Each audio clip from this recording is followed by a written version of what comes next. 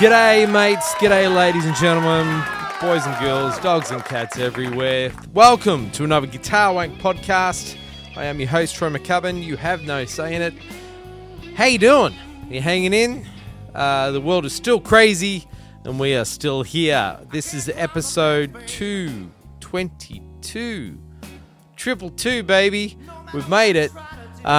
This is a good one. We've got me, Bruce, and Scott. Oh, Troy. You got to work on that. It's Bruce, Scott, and I, to be correct. And it almost felt like old times. They almost felt like they were in the studio here hanging out. But we didn't. But anyway, it was a lot of fun catching up with the guys. And a lot of great stuff there. So we're going to let you guys enjoy that. Glad you guys enjoyed the Jennifer Batten show last week. Thank you, Jennifer. We love you.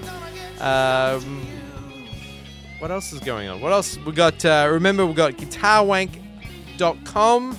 Go there, sign up, be on the mailing list so you don't miss any episodes. And also you can be a Patreon member and get extra lessons from Bruce Foreman, the Guitar Wank Minute. I think we're up to number 11 or 12 coming up, 11, 12, 13, around there. So they are fantastic. They're inspiring and they're super quick and easy, and you can get something out of them in under a minute. So we're all busy people, right?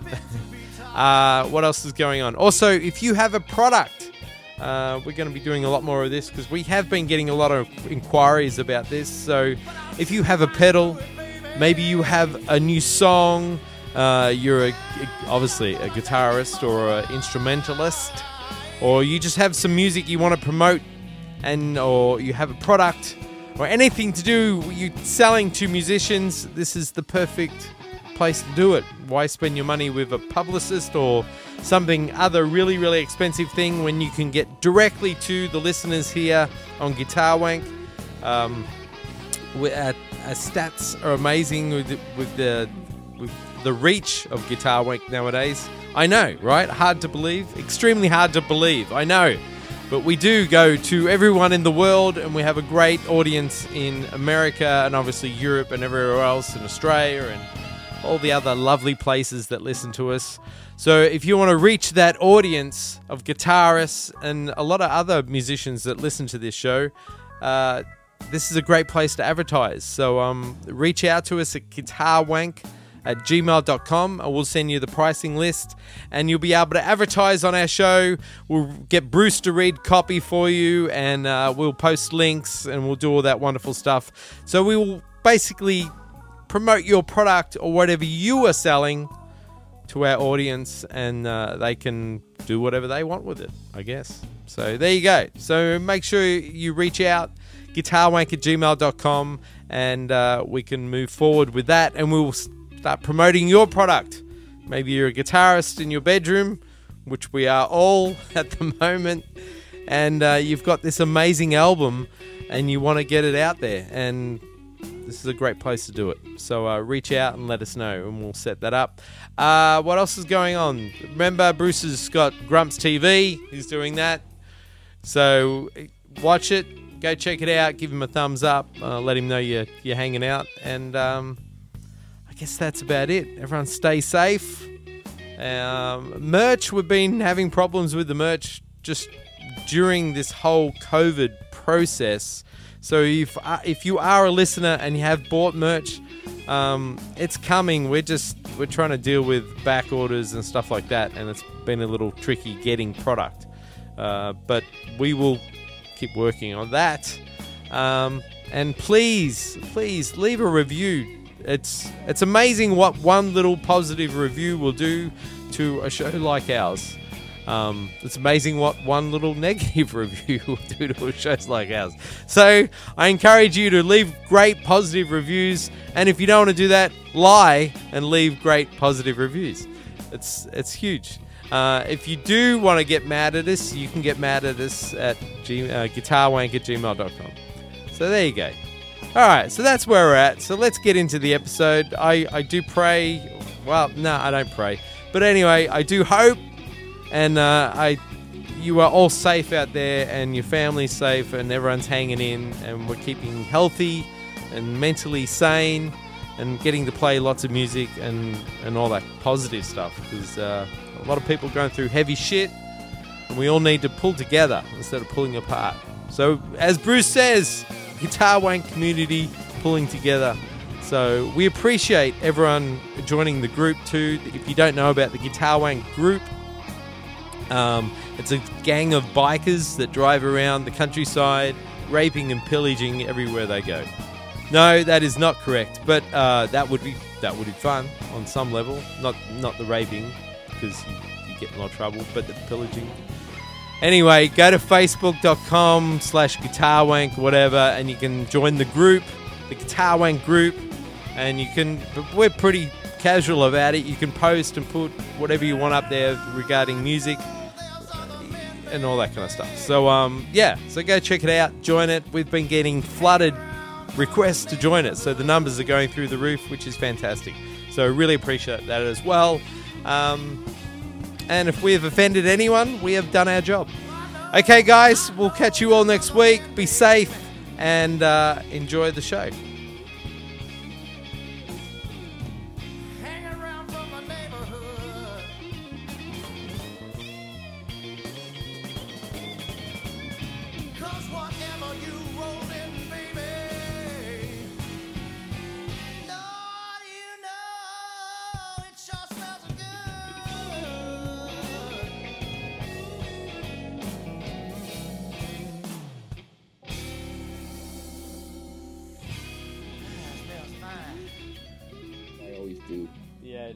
I do that too sometimes. What are you going to do? Scotty! All right. Bruce! Hey! So everything's working. Wow. Okay, good.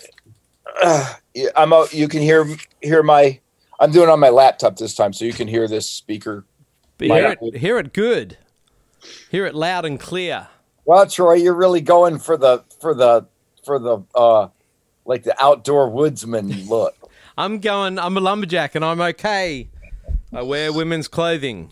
You're rolling logs and wearing women's clothes. I'm a lumberjack and I'm okay. I dress in women's clothing. Yeah, that's great. Yeah, I just figure I'm going to let it grow. It's getting, it's getting beastly. But I'm working out too. Yeah, you look a little like Zach Wilde. Zach Wilde. I wish I could play like Zach. I like Zach's playing. Zach's a good player, isn't he? Yeah, he's a crazy motherfucker. We should have Zach on. I'm sure he'd be fun. He would be a blast. We should get Zach. I just read a guitar player interview with him. Oh, really? Yeah. He's definitely crazy, but he's good. He's one of those cats that his personality comes through his playing, right? Yeah, well, I mean, when you play with Ozzy Osbourne, I guess you got to compete with that level of craziness. You better be crazy. I would like to see Bruce with Ozzy, like doing a. I would love to do one gig with Ozzy. Right, but do a jazz a set, a ballad, like acoustic set, and Ozzy come and play. That'd be awesome. Yeah, I'm not eating no rats, no bats, no mice, man. I did a gig with Ozzy. Troy, wow. You did? I did. Well, I wasn't playing. I was teching back in. This is when I was a young man. And it was so funny. I watched him. They brought him on stage, and he had a handler. And as the handler's like holding his hand, and he looked like this frail old man. And he gets to the stage, they give him the mic, and he's like, yeah, and straight into it, like he got his power aid or something, and he just kicked ass for that whole set. And then when he come off stage, he turned back into this little old man. So, do you know the guitar legacy of who are the guys that play? I know Randy Rhoads was super famous, but he's no longer with us, right? No, and Tony. Then there, I'm not sure at what era Zach Wilde was even in there. When was Tony? What about Tony Iommi? Is it Tony Iommi? Well, that was back in Black Sabbath. Oh, right. Okay. So you don't know much more than I do. You know what? I'm not a fan of Ozzy. I hate to say it. I'm not a fan of Ozzy Osbourne. I was a fan of Black Sabbath, but that was a band that Ozzy was, the singer of, but that was the very first time he came on the scene with Black Sabbath. And I was a big Black Sabbath fan, not big, but I liked them. Yeah. And then Ozzy went on to have his solo career. And then he had all these pretty famous guys playing with him, like Randy Rhoads, Zakk Wylde. I guess there were some more, and they were all really good guitar players. I just don't know the order. I don't know which order they came in and stuff like that, because I wasn't following Ozzy.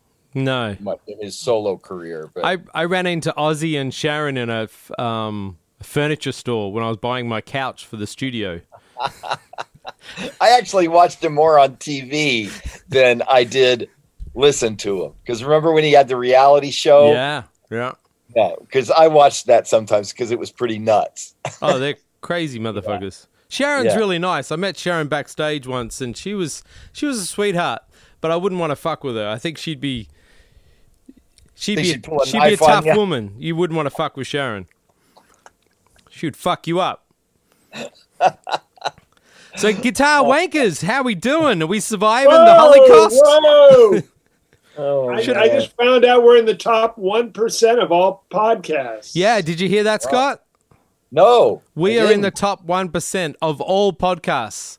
Bruce, tell them what that means. Oh, dude, I'm supposed to tell them what that means? Well, it means there's 99% below us. It means there's so many podcasts that we've been pushed into the 1%. Right.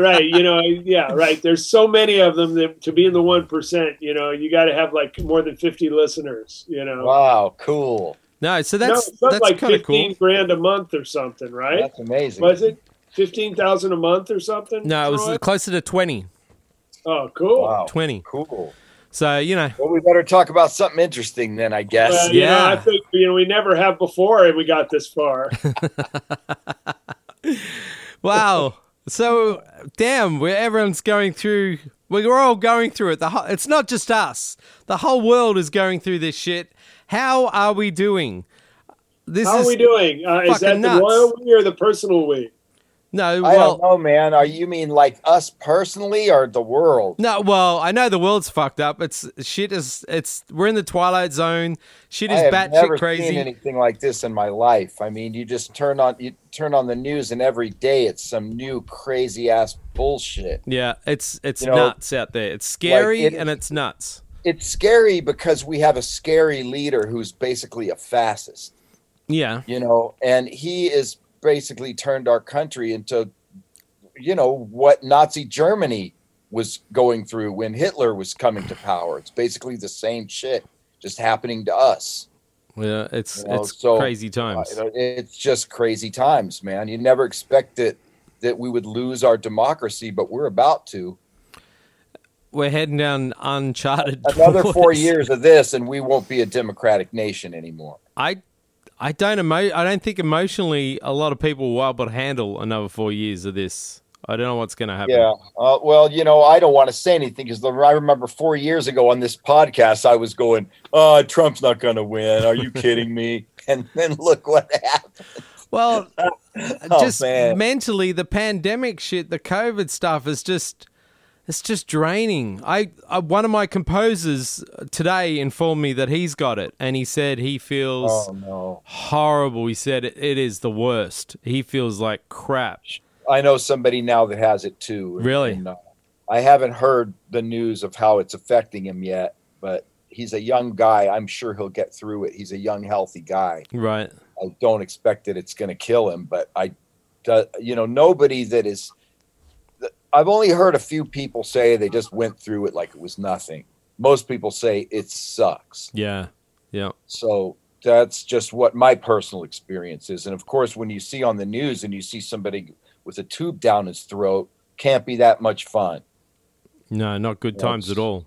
So, and then I've unfriended, I don't know how many people on Facebook, but if you come on Facebook and come up with, a Rod Serling meme that says, imagine a virus so deadly that you have to be tested to even know you have it, they get immediately unfriended.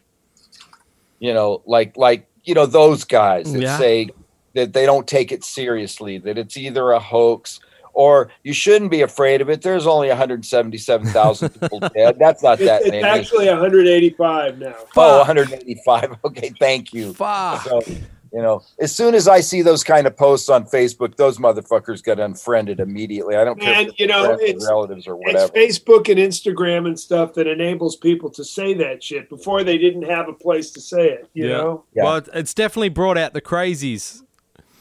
Yeah, pretty much. It's Yeah, I had to enhanced that. unfriend a guy that I've known since before high school. Wow. And I wrote him and I said, you know, you're a dumb fuck. You used to be like a normal guy, and I don't know what happened, but you moved to Texas. Not to say anything bad about Texas, but apparently some people he ran into Texas are idiots, and he became one. So fuck you, you're gone. I don't know him anymore. You know, man, I made the mistake recently to get into it with someone, and it's so stupid to even go there on any of those social media, because you go down that rabbit hole, and I found that I vented, he vented, we both got angry, and then the shit sat with me, and I couldn't sleep, and I wanted to yell and scream, and I wanted to get angrier and angrier, and I was like, fuck, this shit it's eating at me so bad, and it just didn't achieve anything. It was stupid. It was dumb on every level. I know, you know, the stuff you read on Facebook and stuff, people doing such dumb shit and saying such dumb shit. You know, like the girl who comes on Facebook and says there should only be one voter in the household, and that should be the man. Like, what do you say to somebody like that? She's come so far. Are you fucking watching The Handmaid's Tale every night, and that's really where your brain went? Like, what's wrong with you?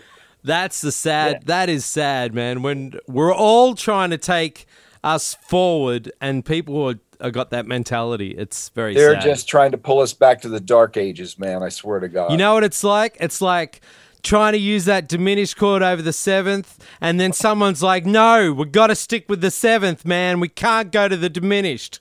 It's too much. It's exactly like that, right?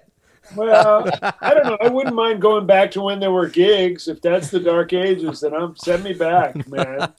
Yeah, it would be nice to have a gig. That would be cool. I had one. Hey, Bruce had a gig Friday night. I actually played a gig Friday night, man. You know, and it's weird to have a mask on the whole time. I'll tell you. Yeah, that must be a little bizarre. Oh, it was bizarre, man. Yeah. It was like 2 90-minute sets. Wow. And it was with sax and vocals. So, you know, I was pretty busy the whole time, as you can imagine. Was the people in the audience wearing masks? Some were, some weren't, but they were all like 6 feet apart. You know, like the tables. Okay. Spread out. The tables were all distanced. Yeah. A whole different thing, man. I mean, it was great. The people were really nice and really appreciative, and you know, they were like throwing money at us in a tip jar. I mean, they were just so glad to be out listening to music again. Mm-hmm. But it was just weird. I mean, the singer couldn't have a mask, of course, and the horn player, what good is that going to do?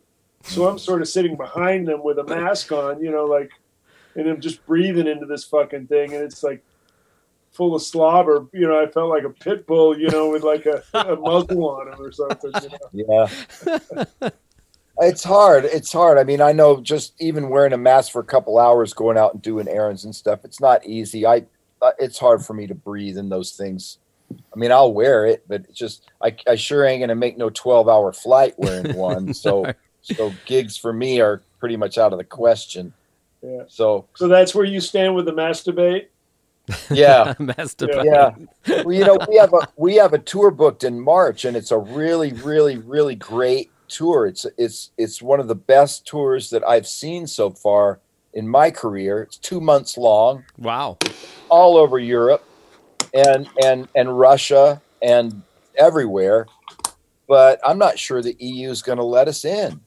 Right. You know, that's March. I mean, hopefully things will get better by then. But if the EU doesn't let us in, I'm not going anywhere. So, right. Well, that's a foregone conclusion. You know. Yeah. So I have no idea if that tour is even going to happen. It would be great if it did, but I can't expect it. Just hope for it to happen. Plan for it. You know. Yeah. If it doesn't, it doesn't. What the hell? That's it. Man, who'd have thought that we'd be going through this? It's fucking nuts. We are going through some heavy shit right now. Yeah. Heavy shit. And you know, the thing is the numbers keep climbing, and as the numbers keep climbing, you find more and more people who just deny that any safety precautions should be taken at all. You know, they just don't care. Yeah.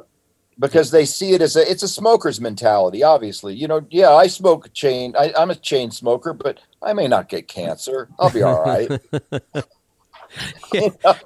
Well, yeah, there's a lot of things at play here, you know. Yeah, it's like wearing seatbelts doesn't save every life, but you know what? It might help. So fucking wear it, you know? Definitely might help. I wear a seatbelt. And I don't really like wearing a seatbelt, but I wear it. Yeah. I don't like being security checked at the airport either and have to take all my belt off and my shoes off and whatever, but I do it.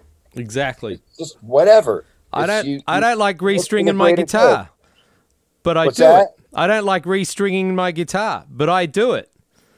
I don't like putting strings on my guitar because strings are dangerous. They contain explosive nitrogen and could catch the guitar on fire. So I'd rather play it without strings on it. Yeah, I'm sure you'd sound better.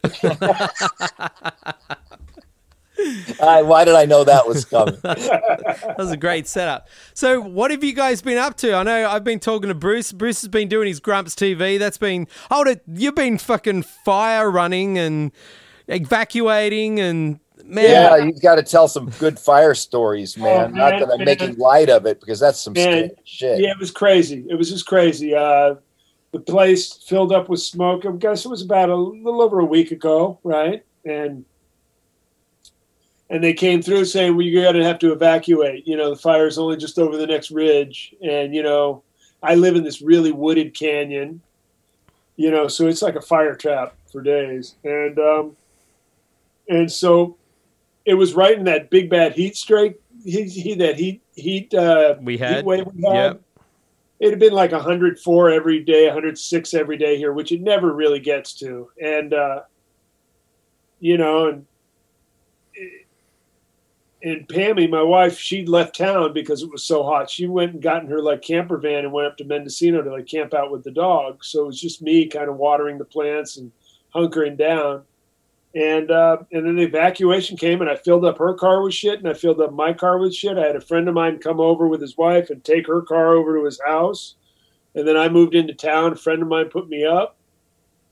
And then, every day that I could come back, I did come back to the house just to see if it was standing or to water the plants. We've got a garden here. You know, we eat out of the garden. And so, I'd water the plants, and it was just full of smoke and fucked up shit, and couple of days I tried to come out and there was just too much smoke. I couldn't do it.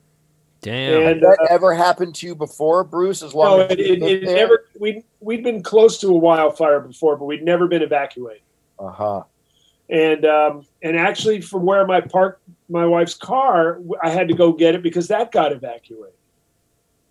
It was just nuts. But we got lucky and they fought it back, and our canyon never got impacted. And so we moved back in, I guess, about last Saturday. And it sure changes your perception. I'm kind of like, that earthquake thing, like a go bag, that you're supposed to have, like by the door, you got your important shit. And I mean, I'm just now to the point where I kind of leave my guitar out of the case in the office. For the first few days, it was packed by the door, so if I could only leave, I had this one backpack and my guitar, and I could get out the door, Does your house smell like smoke still? No, not so bad. That's pretty much dissipated, but I had it really locked down and sealed. So it never did smell much like smoke. Outside, it does a little bit. And now we're getting smoke again because there's a fire in Big Sur, and there's this huge fire in Santa Cruz. So there's like fires around us that if the wind blows right, it'll look like everything's on fire, even though it's not near us. Wow. Man, you're so lucky that you got out with no, Yeah, I know. Jimmy Earl lost his house last year. Who? Bass player, great bass player. Wow. And the year before that, I believe Simon Phillips lost his house. Yeah, Simon lost his, and Lee Ritenour, right?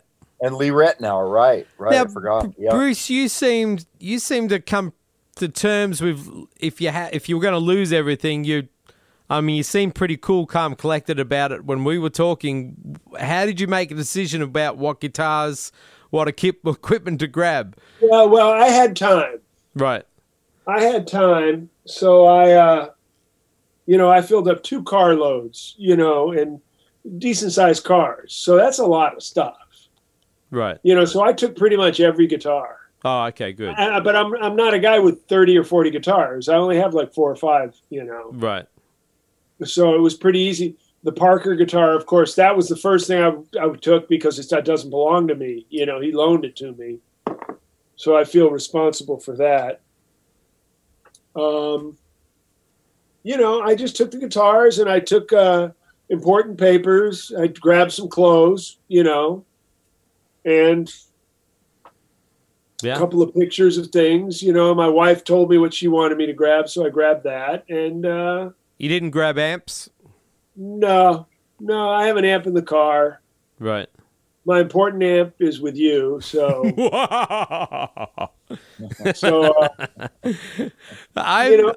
really weird though. Like if it happens to you, man, you're gonna want to grab my thing first because I would think. I mean, that's the way I feel. I had another friend who loaned me a snare drum. You know what I mean? And I still had it, and it was like his father's snare drum from the 30s or something. Well, and I grabbed that. We're okay here, Bruce, because if there was a fire, I'd just throw everything in the pool, so it'd there be you okay. Go. That's right. Yeah, right. Scott, if you had to run out the door, I know you've got a bunch of amps and guitars. What would you be grabbing? So I don't know, man. I mean, I guess I'd grab my computer because that's got everything on it, right? And then do you keep everything in the cloud too, though? No, not really. Not documents and big files like that. So I'd grab the computers. I'd grab like the vintage amps, stuff that I can't replace. You're right. My favorite guitars. But I'd have to leave a lot. I'm lucky we don't really live in a place like that. We're all cement here. I live in the middle of town, so it'd be more about earthquakes. It'd be more about earthquakes with us. Yeah, I mean, it's like you've got various levels of it. If you got like a couple hour notice, then you've got one level of evacuation. You got leave now. Well, that's another, if you're lucky to get your shoes on, you know what I mean? Yeah. And it just kind of is what it is. And there are a couple things that I was sad to say goodbye to if I had to. I've got this really nice rug I've loved for a long time, but there's a shitload of furniture on top of it. I couldn't move all that furniture and get at it. A rug? Yeah, an Oriental rug, yeah. Wow. That I really love. And there's like a bookcase on top of it that weighs like a ton. I never figured you for a rug guy. Oh, man, this rug is so nice, man. Talking about his wig, not a rug. See a rug there, motherfucker. All right. You see a rug there? All right. So if you guys had a choice. That's not a rug. That's a weave. Oh, okay. All right. So if you had a choice between dealing with a fire coming at you, a big bushfire coming at you, or you had to deal with a 7.0 earthquake, what would you deal with? What would you prefer to deal with? I don't know. I've never had a fire experience, but I've definitely had a few earthquake. But a 7? Experiences. Yeah, when I was in in Japan that time. Oh, wow. Where they had the biggest earthquake ever. It caused a tsunami that killed about 100,000 people. I was in the middle of that shit. Damn. That was fucking scary. Wow. That was the only serious earthquake I've ever been in. That's a serious one. Because, the ones that makes the ones that we have here in LA look like nothing. Right. So, I mean, I saw the whole ground moving like water. Wow. Wait, were you at a hotel? No, I was in a parking lot on the way to a gig. We stopped at a gas station to get off the freeway because we thought it would be dangerous to be on the freeway. So we pulled off real quick to do a gas station. We were at the part of the gas station where there was no cars or no pumps. We were just out in a big open cement area where nothing could fall on us or anything. And I watched the concrete move like waves. Damn. And I saw big semi trucks almost tipping over. Wow. You know, like they were rocking to the point where I thought one of them would surely like fall over on its side. So it was wild. And, you know, we were pretty calm, but the promoter's wife was not. And she was screaming at the top of her lungs through the whole thing, which lasted about 45 seconds. So if it hadn't have been for her screaming, it would have been like a lot easier to deal with. Whatever. Well, usually with a fire, but not always. You get a little bit more notice. Yeah, right. It's going to happen. Yeah. You know, Jimmy Earl said it happened so fast that he didn't get out of the house with much because it happened so fast that 1 minute we're going to be okay. And the next minute you're out of here and your house is gone. Wow. You know, when I was working with Zawinul, there was a fire up in Malibu where he lived. His neighbor's house burned down on the left side and on the right side, and his house didn't get touched. That's nuts. Just pure luck. Yeah, it's pure luck. Pure luck, you know, and it's just, man. Well, I'm just glad you got out, and you're Me not. too, and you know, I mean, and I just, man, you know, it's just like it's, you know, pandemic and craziness and school being online and, you know, no gigs anymore. Like my career is over, you know, and oh, by the way, there's a fire. Okay, so what? You know what I mean? You know, it sounds like a bad joke. No, you know, yeah, and answers to the name of Lucky. You know what I mean? Wow. 2020, how we love you. and I mean, luckily, I stayed in a really these great friends' house, and they treated me so great. I mean, I even did my Grumps TV show from their office, you know. That's great. I mean, it was like, they were so cool, man. Wined and dined me and really great friends. We played music, you know, they're musicians, you know, they live near the beach in Carmel. We walked on the beach, you know, it was like, it's just good a way to ride out that experience as anybody could ever have. My heart goes out to all the other people who, like, imagine, like, there are some, like assisted living kind of places, you know, people on disability and shit out here, and they had to be moved. Though, I mean, I'm sure they got moved to some really horrendous place, you know, and I mean, waiting it out, not knowing what happened, with no control over everything. They couldn't grab their guitars, their meds, and all that. I mean, you know, this is like, you're talking about people really in bad shape. Yeah. You know, so for me, you know, I had it, like, I had the Cadillac tour of it, you know. Still scary. So I'm just grateful, and my heart goes out to everybody who either lost anything or really, you know, are still dealing with it as a hardship. You know? Man, I'll be just happy. This could be our last Guitar Wank podcast because I don't know what 2020 is going to bring around the corner. Right, I just want to make it to the end of the year, dude. I just want to get to 2021. Well, I promise it's going to get worse. Yeah, it's probably going to get worse. It looks like we're on a solid trajectory for a while of just riding out bad shit, you know. But, you know, it's happened before, and not like this, but it's happened before. It's been really bad before. So yeah, we just got. I mean, the way I look at it, I'm just going to try and stay positive. I love playing music. I'm playing every day. You know, that's what I do. And if music playing comes back, if not, I'm still doing it because I've got sounds that I got to find. Man, you know, they're there in me, and I want to hear them. You know, Scott, are you playing? Yeah, I don't know what I'm doing. I'm transcribing mostly, just like always. What are you transcribing? That's how I get sounds into my head. I'm tired of what I've heard. Right. So if I've heard it before, I don't want to hear it again right now. I want to hear only new things and new harmony and new things that just surprise me. So I'm listening to some classical musicians that I've never heard of because, you know, Sonia's a doctor of classical music and she has all the recordings and she plays it. And so I hear it. Yeah. And if I'm interested in transcribing it, I transcribe it. And then there's other composers that I've looked up to for many years and I transcribed some of their stuff. And yeah, of course I play. I mean, I said I probably practice at least 3 or 4 hours a day, but it's not all I do, you know, because I feel like when I practice, I'm just honing my skills like I always do, just keeping my chops up, blah, blah, blah. but the input from other people, from other composers, that's what's really keeping me afloat. Yeah. Because I had a talk about it with who was I talking with about this? It was Bruce. It was Bruce. Duh. We were talking on the phone and just sort of saying how a lot of what we practice and what we do has always been kind of career oriented. You know, like I've always written music, done albums. Time for you do an album. Okay, it's time for work on the next album, and everything you practice on is geared to whatever you're doing in your career. If you have a gig, you practice those tunes. If you have this, you practice that. Yeah. You know, so practicing is geared to what's coming next. Now there's nothing coming next. So, you're just practicing. For me, this is a fun time just to sort of get to know my instrument better and to be a student again. Yeah, I felt that was lacking.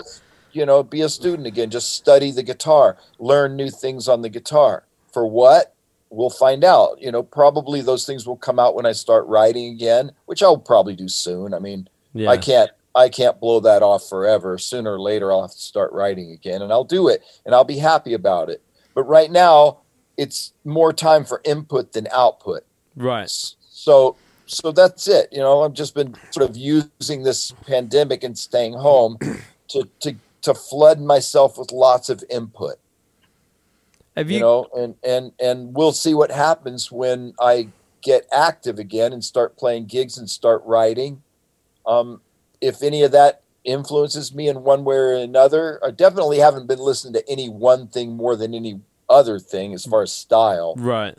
It's not like I've just been sitting around only listening to classical music. I listen to lots of stuff. Listen to rock and roll and blues and jazz and funk and everything, like I always do. Yeah. But there's certain things, like I transcribed "Put a Ring on It," Beyonce, because I've always just wondered about that tune. It's like, to me, one of the most brilliant pop tunes in the last 10 years, and I listened to it and I transcribed the synthesizer part and all the little things going on, not as much as a harmony musician, but as a producer, right? To see what's going on with production. You know what image I've got in my head right now, Scott? You know that? The music video. Oh yeah, my image is you in a leotard doing that music video in your living room. The three girls dancing next to each other, the black and white. I could see you doing that with your guitar, like strutting around, like getting into that tune. But dude, the production on that tune. It's killer insane. song. It's insane. It's some Zawinul shit. It's deep, really deep.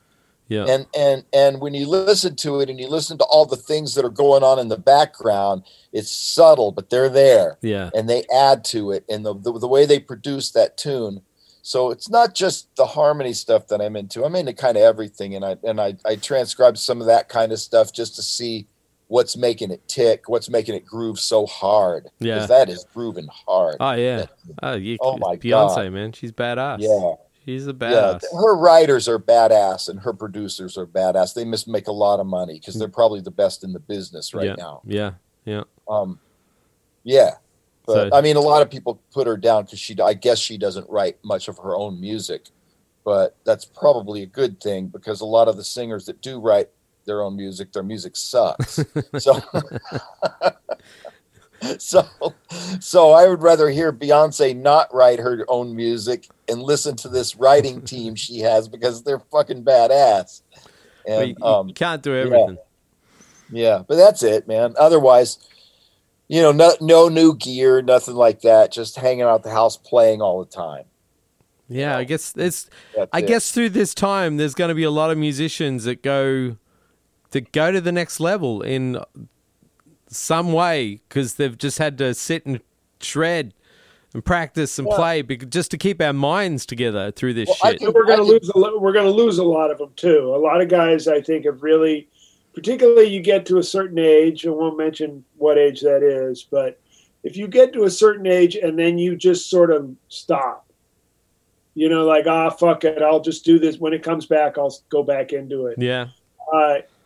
The shit kind of don't come back for it. You know what I mean? There's a certain age where you really have to stay on top of it, stay on the horse, stay in shape, whatever you want to say, and really be, headed towards the goal, because it's just not like when you're young, when things are just easy to regenerate, and your mind is really, strong and fertile, and your body is too. As you get older, your wisdom is there, but you need to keep your contact with the instrument and the music. Yeah. I'm worried about the guys my age and older who are kind of going, fuck it. When we start playing, I'll start playing. And I just know it's going to be some rusty ass, crusty shit. You know what I mean? I feel like it's going to be some rusty ass, crusty shit. And I'm playing 4 and 5 hours a day, and it's still going to be some That's my point. So imagine if you did. Yeah. Well, you know what it is for me too, is that when you get back on stage after all this, after not playing for a year, for me, especially playing some of the places I played that are hard to play because the sound's not, I've had this pristine place to play in my room where everything sounds good and I hear everything exactly the way I want to hear it. Yeah. And unfortunately, that's not how the world works. So I'll have to those get used bedroom to that chops. Again. Yeah, that's a thing I'm well, like. Yeah, but those, you see, if you're adjusting to that, right? That's one thing. But if you're adjusting to that and the fact that your hands won't fucking find a note you're looking for, that's way worse. A lot more problems. I mean, it's okay. You get on the stage and you're dealing with one fucked up thing, that you have a chance. But if it's like the fucking walls are coming in on you, you're kind of like, it's fucked up, Yeah, that's not good, man. No. Every day I'm playing giant steps like way faster than I ever have, and my chops are up. Like, I mean, probably more than they've ever been. But it almost, like, to me, that's not what's important. What's important to me, like right now, is that I'm hearing things in my head that I never heard before.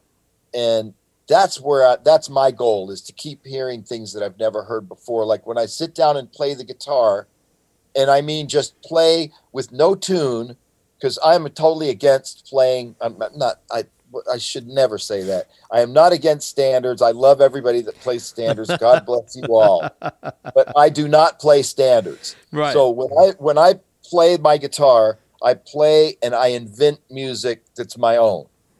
And when I go from chord to chord and just invent harmony on the spot, I'm better at it than I ever have been, thanks to all this work and some lessons that I've been taking, with absolutely have helped me, because I took lessons with a few cats.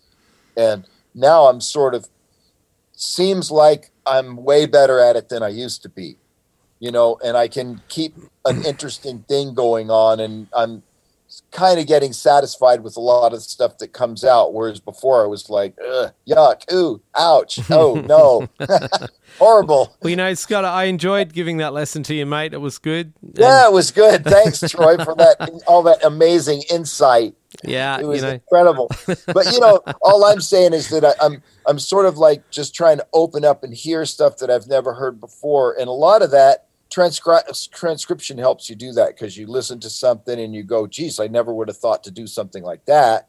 And I think what it does is it makes you braver when you transcribe stuff, because a lot of us, when we're writing or when we're doing something, we're in what I call slow time, not real time, but slow time, right? Where you're sitting there and going, what happens if I take this A major 7 flat 5 and the next chord is an F minor 7, sharp 9 or flat 9 or whatever it is. And you go, geez, I can't put those chords together. That wouldn't make any goddamn sense. But actually in real time, it goes by like that. Right. And no one even knows what is amazingly dissonant in stop time is incredibly not dissonant in the big picture when you're listening to it in real time. Yeah. And I have learned to be way braver and do stuff that I probably wouldn't do, because I'm doing so much more real-time playing than sitting there going, should I do this or should I do that? Are you guys, when you're transcribing, do you guys always have guitar in hand? Do you prefer to do it and play along, stop, work it out, play along with it? Or are you more or less writing it down? How do you do it? No, I don't. I would need my guitar. I don't have perfect pitch. I do know some guys with perfect pitch who can sit there and transcribe the whole Wayne Shorter Atlantis album with a pen and a paper and not even need their keyboard. Fuck them.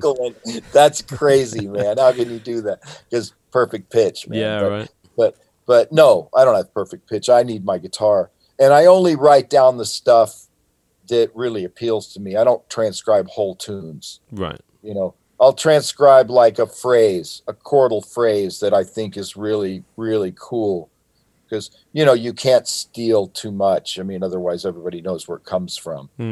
You can only steal little tiny bits and pieces, maybe 3 chords moving, a chordal movement of 3 chords. I think that's probably all you could probably get away with and not get caught. Yeah.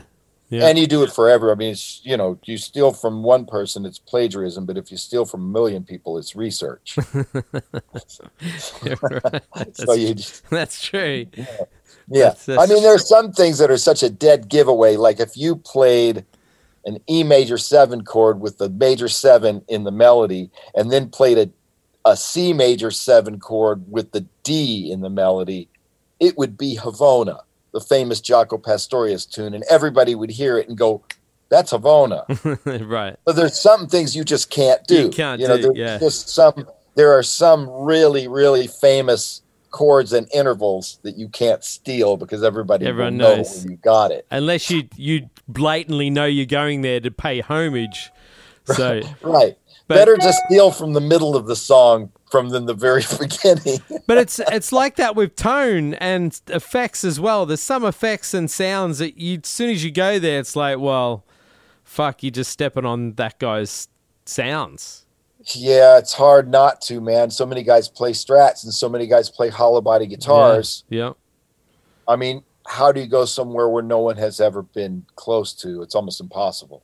Just pick really, really horrendous tone. Well, you know, I mean, for me, you know, I mean, I could say I do almost the exact same thing Scott's doing. You know, I mean, for me, I'm just finding what I'm hearing. You know, I have lots of things in my head from all the music I've heard and played, you know, people I've played with in my life that, like, when I sit and play, shit just comes to me that I've never really, I mean, I know I've heard it before, but I've never heard it before in terms of, like, when I was playing, heard it to play it, you know, in a moment.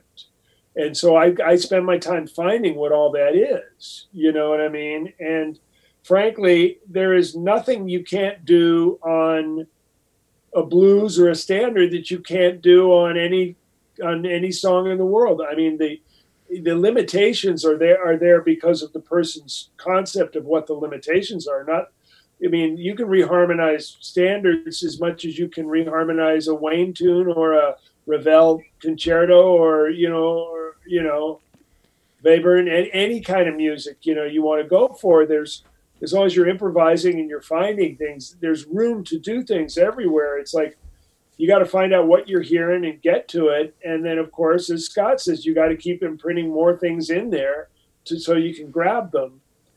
You know, and then the next step is the imagination, how you use these ideas. I mean, is really the originality just having, okay, I'm going to shove a Stratocaster up my ass and plug it into the wall instead of an amp, you know? Well, nobody's ever really done that. I guess I'm pretty fucking original. You know, you can do that once or twice till you're fucking dead, you know, and it sounds like shit. You know, the whole idea. Really, if it comes from you, if it comes from you, it's original. I mean, you know, I think we kind of have this, like, God, you know, we got to find something that's never been done before. Well, what you're doing right now has never been done before. It's only being done by you. And no matter how much you want to copy Jimi Hendrix or Joe Pass or Charlie Parker or Wayne Shorter or Herbie Hancock, you're still you. You're never going to get away from that. And you're never going to be them.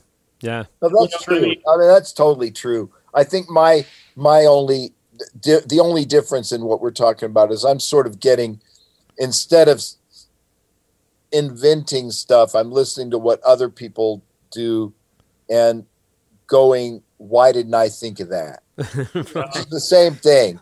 Well, I'm doing that too. I mean, but then, you take it to your playing on the next level, and now it's become something. Well, you put it in there, it becomes part of your vocabulary, and then you hear it.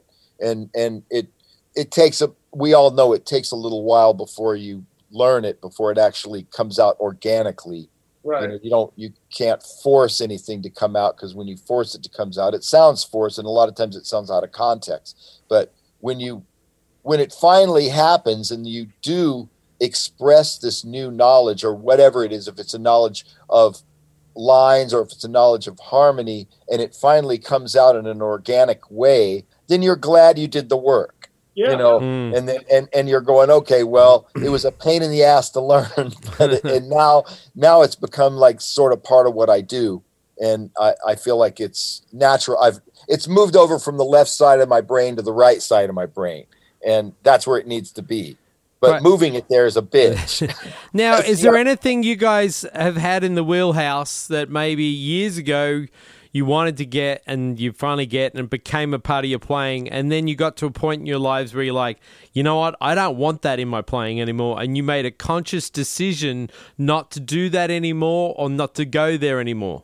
Yes, absolutely. What is it? Do you remember or not? Yeah, I totally remember, because there are some, and I'm not saying this as trying to be, I'm not trying to look down on anyone or anyone's playing at all, because, but some of the licks that I learned, or some of the lines that I learned when I was first learning jazz, very first learning jazz, they stayed with me, and a lot of them are pretty fucking corny. Right.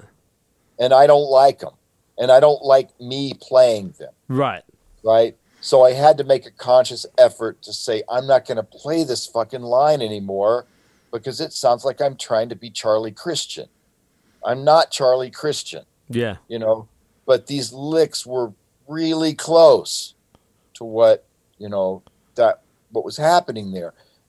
I got schooled one time. I was doing a recording with Joe. We were playing Little Rudy Tooty, right? And that's a Monk tune. Yep. And in fact, we even learned Monk's whole solo, I believe, and played it together, which was a blast because it was really fun. I've never learned such a hard solo in my life. So anyway, it came time for my solo, and I was going to play the solo, and I said, Joe, just go away. Let me do this. Give me an hour. I'll get a solo on here that's good. It's a rhythm changes tune. Yep. So I played accordingly. I played rhythm changes, and I made every change, and I played all those, traditional lines that go in rhythm changes. Most of them are from Charlie Parker, or from Bud Powell, or from Charlie Christian, or from George Benson, or from those cats. Yeah. Right? So, very traditional, very inside. It's what the tune wanted, because it's that tune. Yeah. Right? Joe came in and he was like livid. He said, erase that shit. I said, you're not in the fucking 40s. Right. This is a new way to play it. And I was like, oh fuck. I just worked on an hour on this thing, and I was really proud of it. And he said, erase it. Right. And so his son, the engineer, erased it. And I was like, great. So he says, play you. Don't play like Charlie Christian. Play like you play. Right? So I played one take, and I tried to play some pretty out shit, whatever it is. Right. He said, that's it. That's the solo. You're done. First take. So he wanted Scott Henderson. He didn't want all these other players on there, right? Didn't want me to sound like a guitarist from another era. So yeah. He just wanted me to be me and not try to sound like Charlie Christian or a guy from the 40s. So and then I started realizing, you know what? I don't really play that kind of music so much, so it's probably better that I don't sound like that. So I kind of purposely have tried to get that really, really, and I'm not talking about the stuff that I love, because I love a lot of it, but some of it is so corny and traditional that I don't want to go, but, you know the chords I'm talking about, Bruce. Yeah. And I don't want to do that. That's not part of who I am. So why should I do it? So, Right. Yeah. so that's the only stuff that I've said, okay, I got to kind of, I don't need to have this in my playing anymore, because I sound like I'm trying to be like a guy that I'm not. Right. So that's it. I mean, no big deal. What about you, Bruce? Well, over the years, I've had, like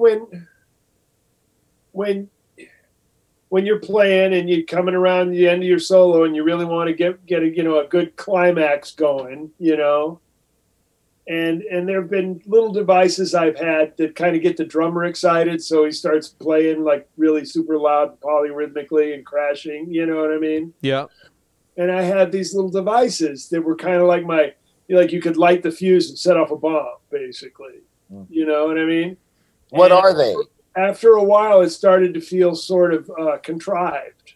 What are those devices, Bruce? Well, like there's one you can play like a tremolo note, boo, ba-da-boo, ba-da-boo, ba-da-boo. Oh, right, yeah.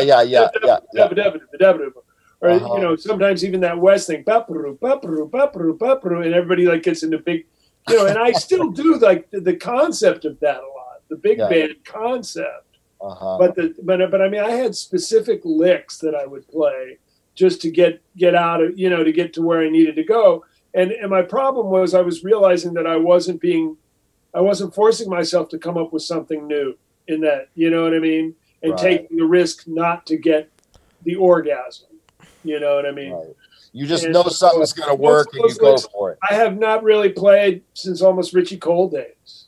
Mm-hmm. Wow. But I've got new ones now. Right. And I have to constantly stay on the vigil. Oh, that. I better watch out for that. I'm going to be using that too much. I move on, I mean, I constantly do that. And it's not that it's bad. I love it. I think it's great.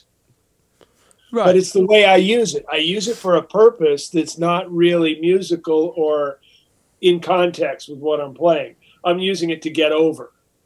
Right.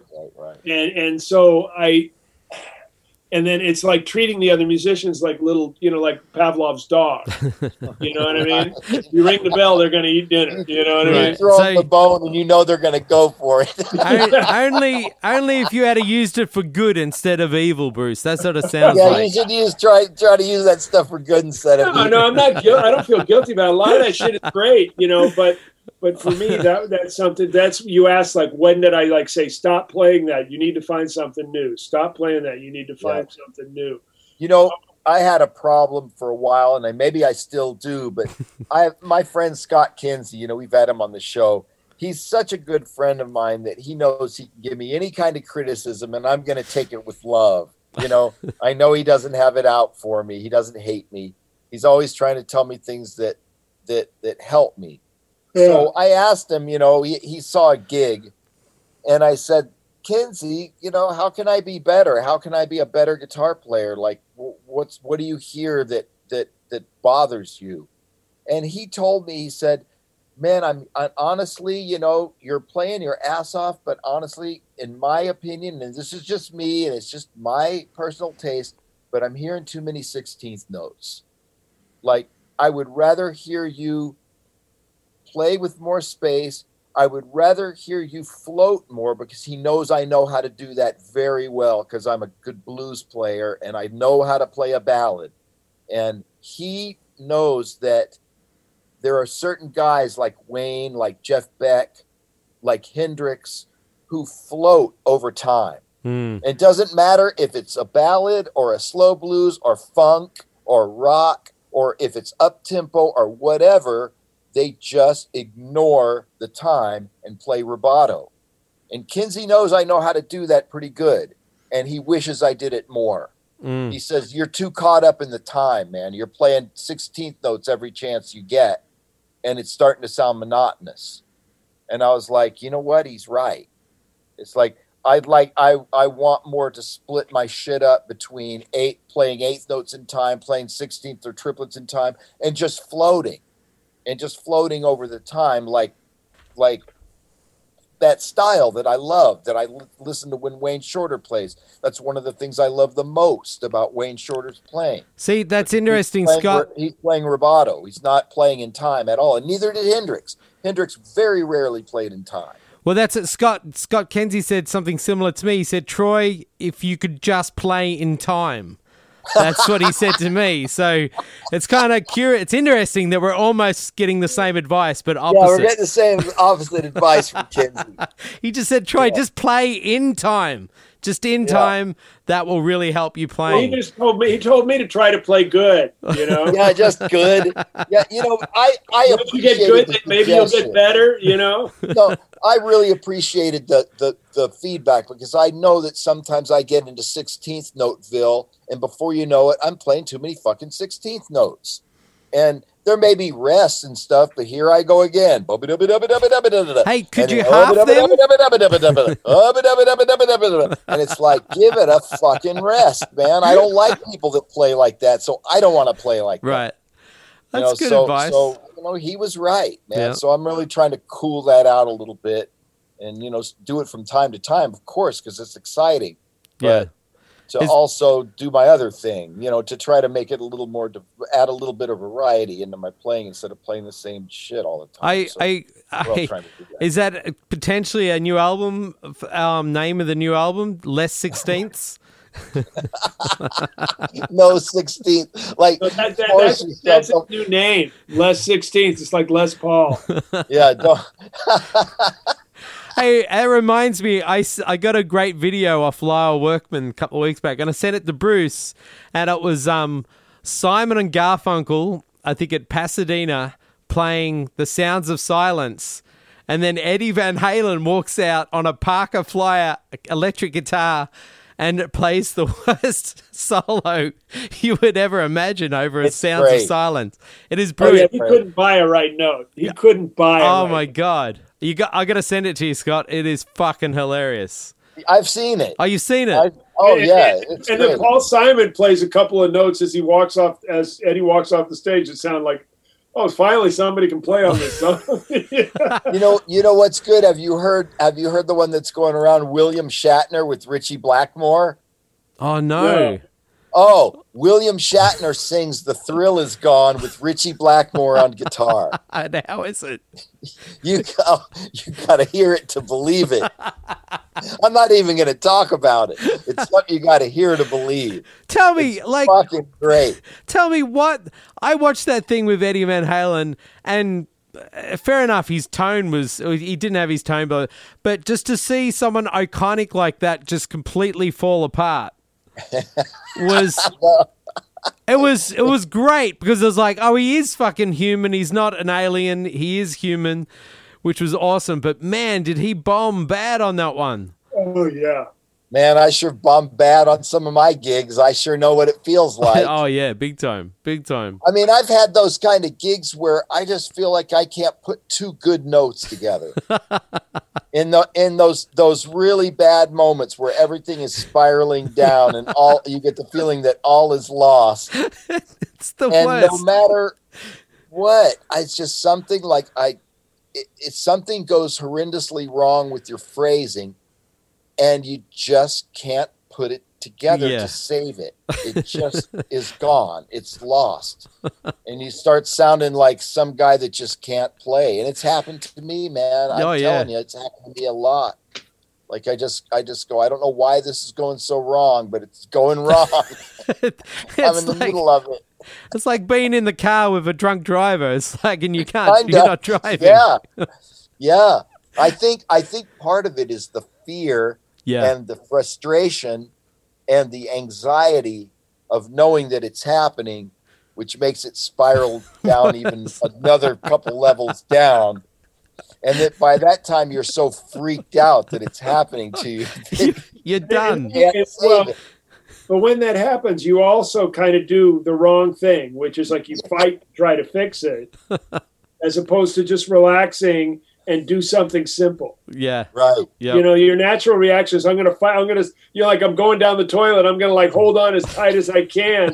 Instead of, no, just float, man. Just float. It's okay. Just float, you know, it's going to work, you know, it's going to work out. And that's where like, you know, especially when you play particularly music that's got a lot of moving harmony and a lot of shit's going on and nobody's grooving, everybody's playing a bunch.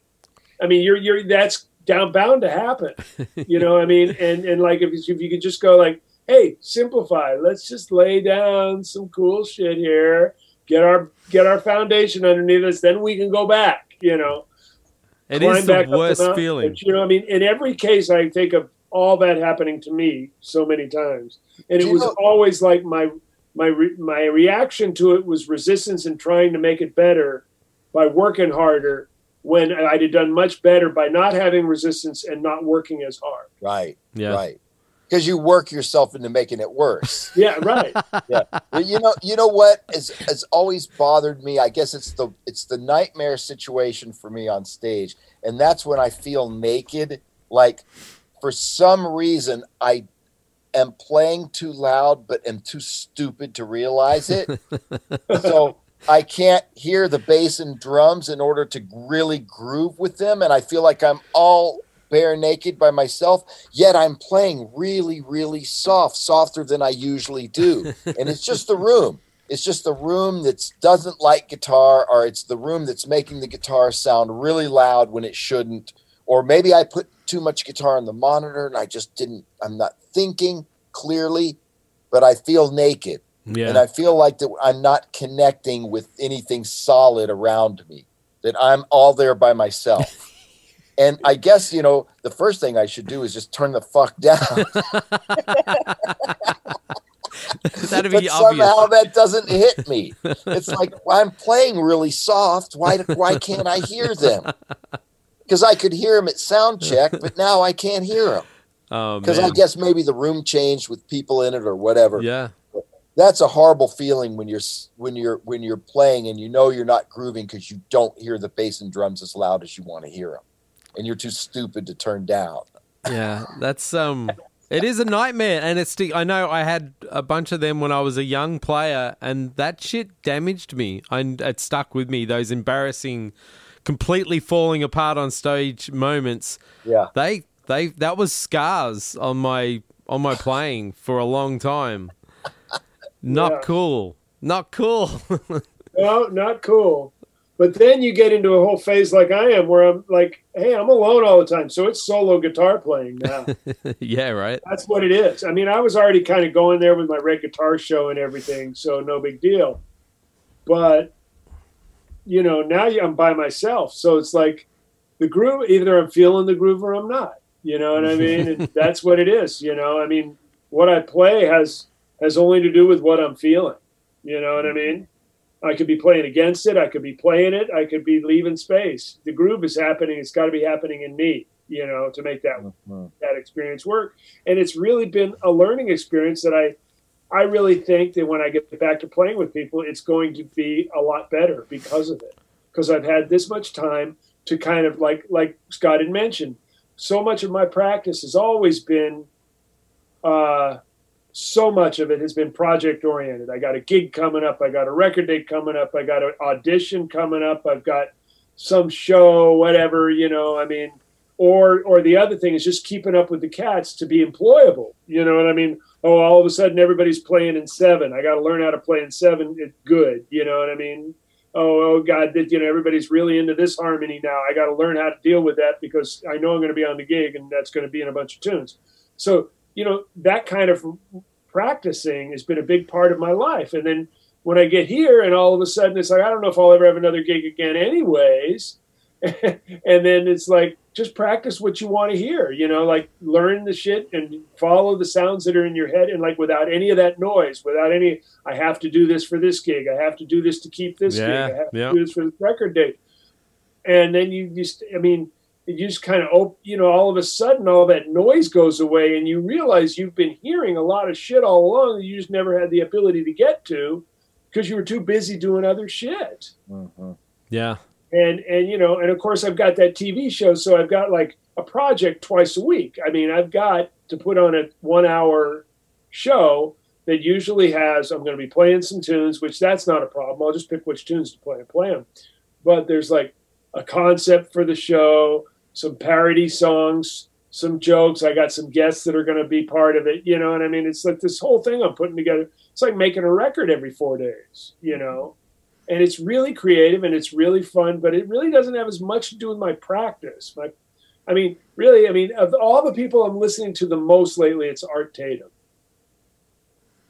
And, you know, and not for what most people would think, not for the chops part of Art Tatum. Because, I mean, the guy played like two Oscar Petersons at the same time, you know. Right. But to me, it's the, first of all, his imagination. He was so free. He would just like, shit would happen. You could hear the time, but it was kind of never there, but it was always there. He was free to like, every now and then a phrase might have 13 or 11 bars, a song that normally had 8. He was just like, he had a good idea. He just followed it. He didn't give a shit. He'd create interludes in the middle of sections. He'd have false modulations and real modulations, deceptive cadences, you know, like there was this whole freedom in his playing of imagination. It's like, yeah, you could say this is a corny tune or this is a standard, but what he did with it, I mean, like, shit, yeah. He took it anywhere he wanted to go. And then you're talking about him playing solo piano. Yeah. Not with a group, not with a band. No, not his band things. But right, his band solo things too. But I'm talking about solo. I haven't heard nearly as much of his solo thing as I've heard him play with a band. Well, he's only got a few recordings with the band. I mean, most of his recordings are solo. I haven't heard very many of them, but check it out. It's going to blow your mind. Yeah. I mean, supposedly Oscar Peterson quit playing when he heard Art Tatum. Wow. Yeah, I got to listen to more of him because. And Oscar, Oscar wrote that in the book, and then when I was working with Oscar, I asked him. I said, "Is that really true?"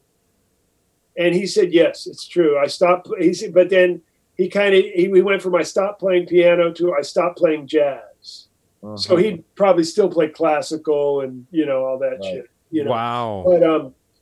But the other thing about this, and again, I'm talking about his solo playing. Although he's playing with like those records of Buddy DeFranco and Buddy Rich were amazing, or with God, those records are so, or with Lionel Hampton, shit, they're amazing.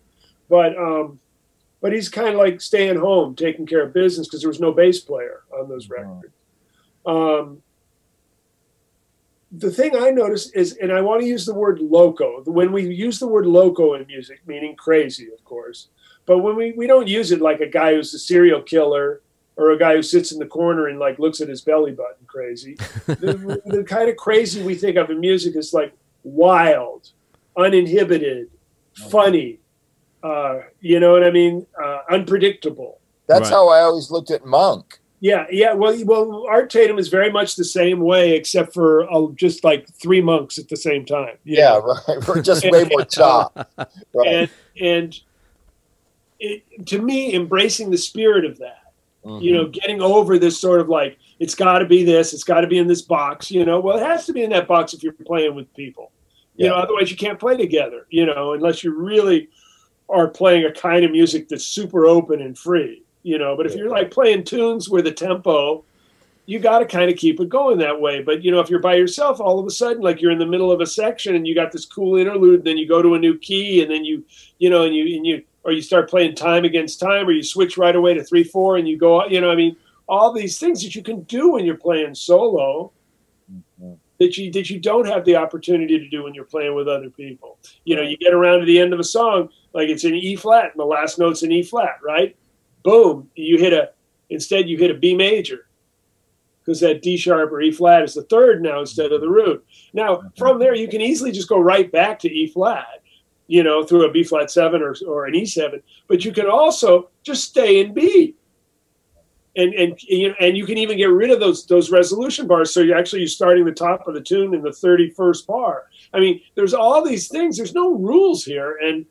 Or once you get to the B, then you can kind of start moving that around in parallel to find a new key from there. I mean, he does this shit, and it's like, it's so musical and so expansive and turns the tunes into like such freewheeling organisms. Yeah, I love that, man. Even going back to the really old blues players that would play 5 and 7 bars where they're supposed to be 4. Right, yeah. Like the form is what I say it is, motherfucker. Right. Well, I mean, they're not doing it because they can't do the other thing. You know what I mean? They're doing it because it's what they feel. Yeah, they're doing it because it's just right to do right now. Yeah, right. I love that shit, But that's one thing I always loved about Monk, and I still do, and why he's still one of my very favorite keyboard players of all time, and because it's so unpredictable. Yeah. You just don't know what's going to happen next, and that's the wonderful part about it. That's the local thing I'm talking about. Yeah, it's crazy, and I'm sure that's why a lot of people like Bill Frisell, because Bill Frisell's like that in a way too. He kind of is like a little off kilter at times and plays some crazy stuff that you just don't expect him to play, and it's fun, to listen to a guy who not really having a jazz vocabulary in the traditional sense, like you do. But he still has some kind of a quirkiness that really fits in. I used to love those records that he made with the great saxophone player. What's his name? Lee Konitz. Joe Lovano. No, Lee Konitz. Oh, Lee Konitz, yeah. He played some quartet gigs with Lee Konitz, and they're live, and they're really good because they're playing traditional standards, but they're playing them in the quirkiest, weirdest way. Yeah. With lots of space and lots of textures, and it's just nuts. And it reminds me of Monk, because that's the way Monk would have. I totally agree. That kind of stuff, I love that kind of quirky shit, man. It's the best. Yeah. Yeah. I was going to say something I forgot because you said it first. God damn it, you bastard. Stealing your shit. Yeah, steal my shit, man. I don't remember. Whatever, I should listen to Art Tatum more because I don't know. Man, I predict you will sit and listen to it and just laugh your ass off. Yeah. I mean, you'll be blown away, but you'll be laughing because it's just so insane how free and the imagination and, he just, what he hears and where he goes for and what he gets, you know what I mean? Yeah. And just a whole way of playing. And, of course, a lot of it's because he's playing solo, because he has the freedom to do that. Because, like I say, you've heard those recordings where the trios he made, and, he stays home because guys need, he becomes the rhythm section. He's the piano player and the bass player on those records, So, but when you hear him play solo, man, there's like a 5 or 6 disc compilation of the complete master solo works or something, you know what I mean? Volume 1 through 6 or something. And every one of them's as good as the other, you can't go wrong. How old was he when he passed? I think he was young. I think he was probably in his 40s or 50s. Everybody would go hear him when they were in town. I think it was Pittsburgh. I mean, I can look this up. Was he one of the guys that was like into drugs and alcohol, or was he a straight arrow? No, he was blind. He was pretty much functionally blind. Oh, so he had an advantage. He worked all the time. Not that blind guys can't do that, but right. I think Toledo, Ohio, right? Not Pittsburgh. And I mean, he just played, and everybody knew him. He died. He was almost 50. He was in his late 40s. Wow, so young. And there's mythology. I don't know if there's any truth to it, that he heard classical piano recordings of 2 pianos and thought that's what a piano was supposed to sound like. Wow. Didn't realize it was 2 guys. Wow. He was blind, and I'm sure he played in the church and everything. I don't know if that's true, but I mean, he was like in his teens, he was like already a phenomenon. Guys would go through Toledo, Ohio, or wherever he was living, and they'd go hear him in clubs, Duke Ellington and Oscar Peterson and Count Basie. Everybody would go to the club to hear Art Tatum play,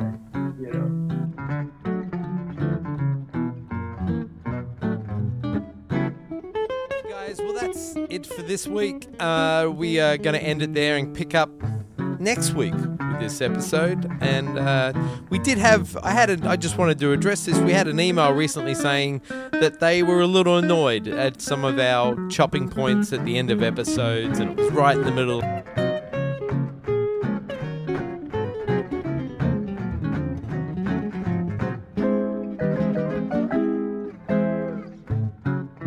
Right in the middle of the conversations.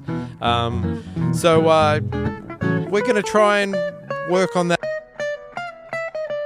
a little bit better, because as Guitar Wankers, we are listening and we are open to criticism and making this podcast better than what it is, which shouldn't be too hard.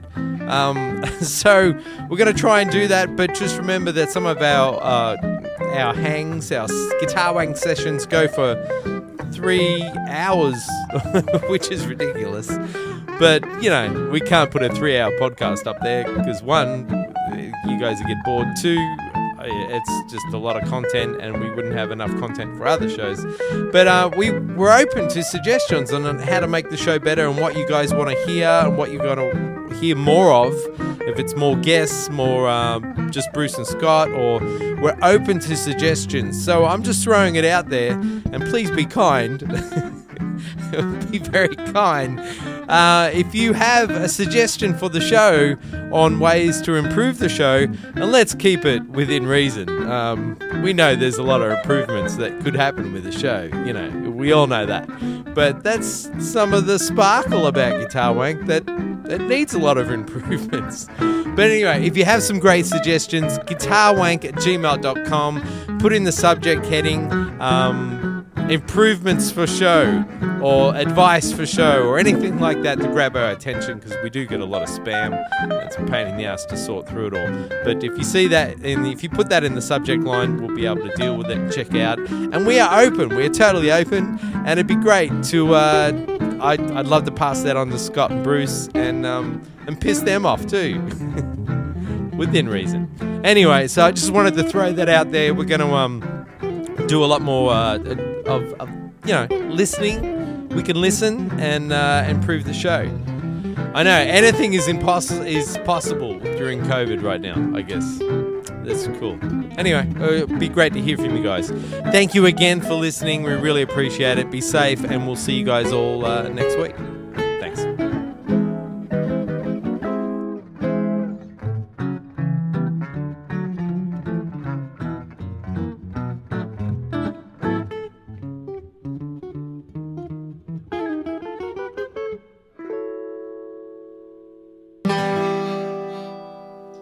Do you have an exciting project and want to introduce it to a community of guitar wankers? A guitar, pedal, amp, accessory, new recording perhaps? Well, how about putting your money where their ears are? We are now accepting sponsors who want to do just that. Reach out to us so we can help you reach out to them. Inquiring anchors want to know.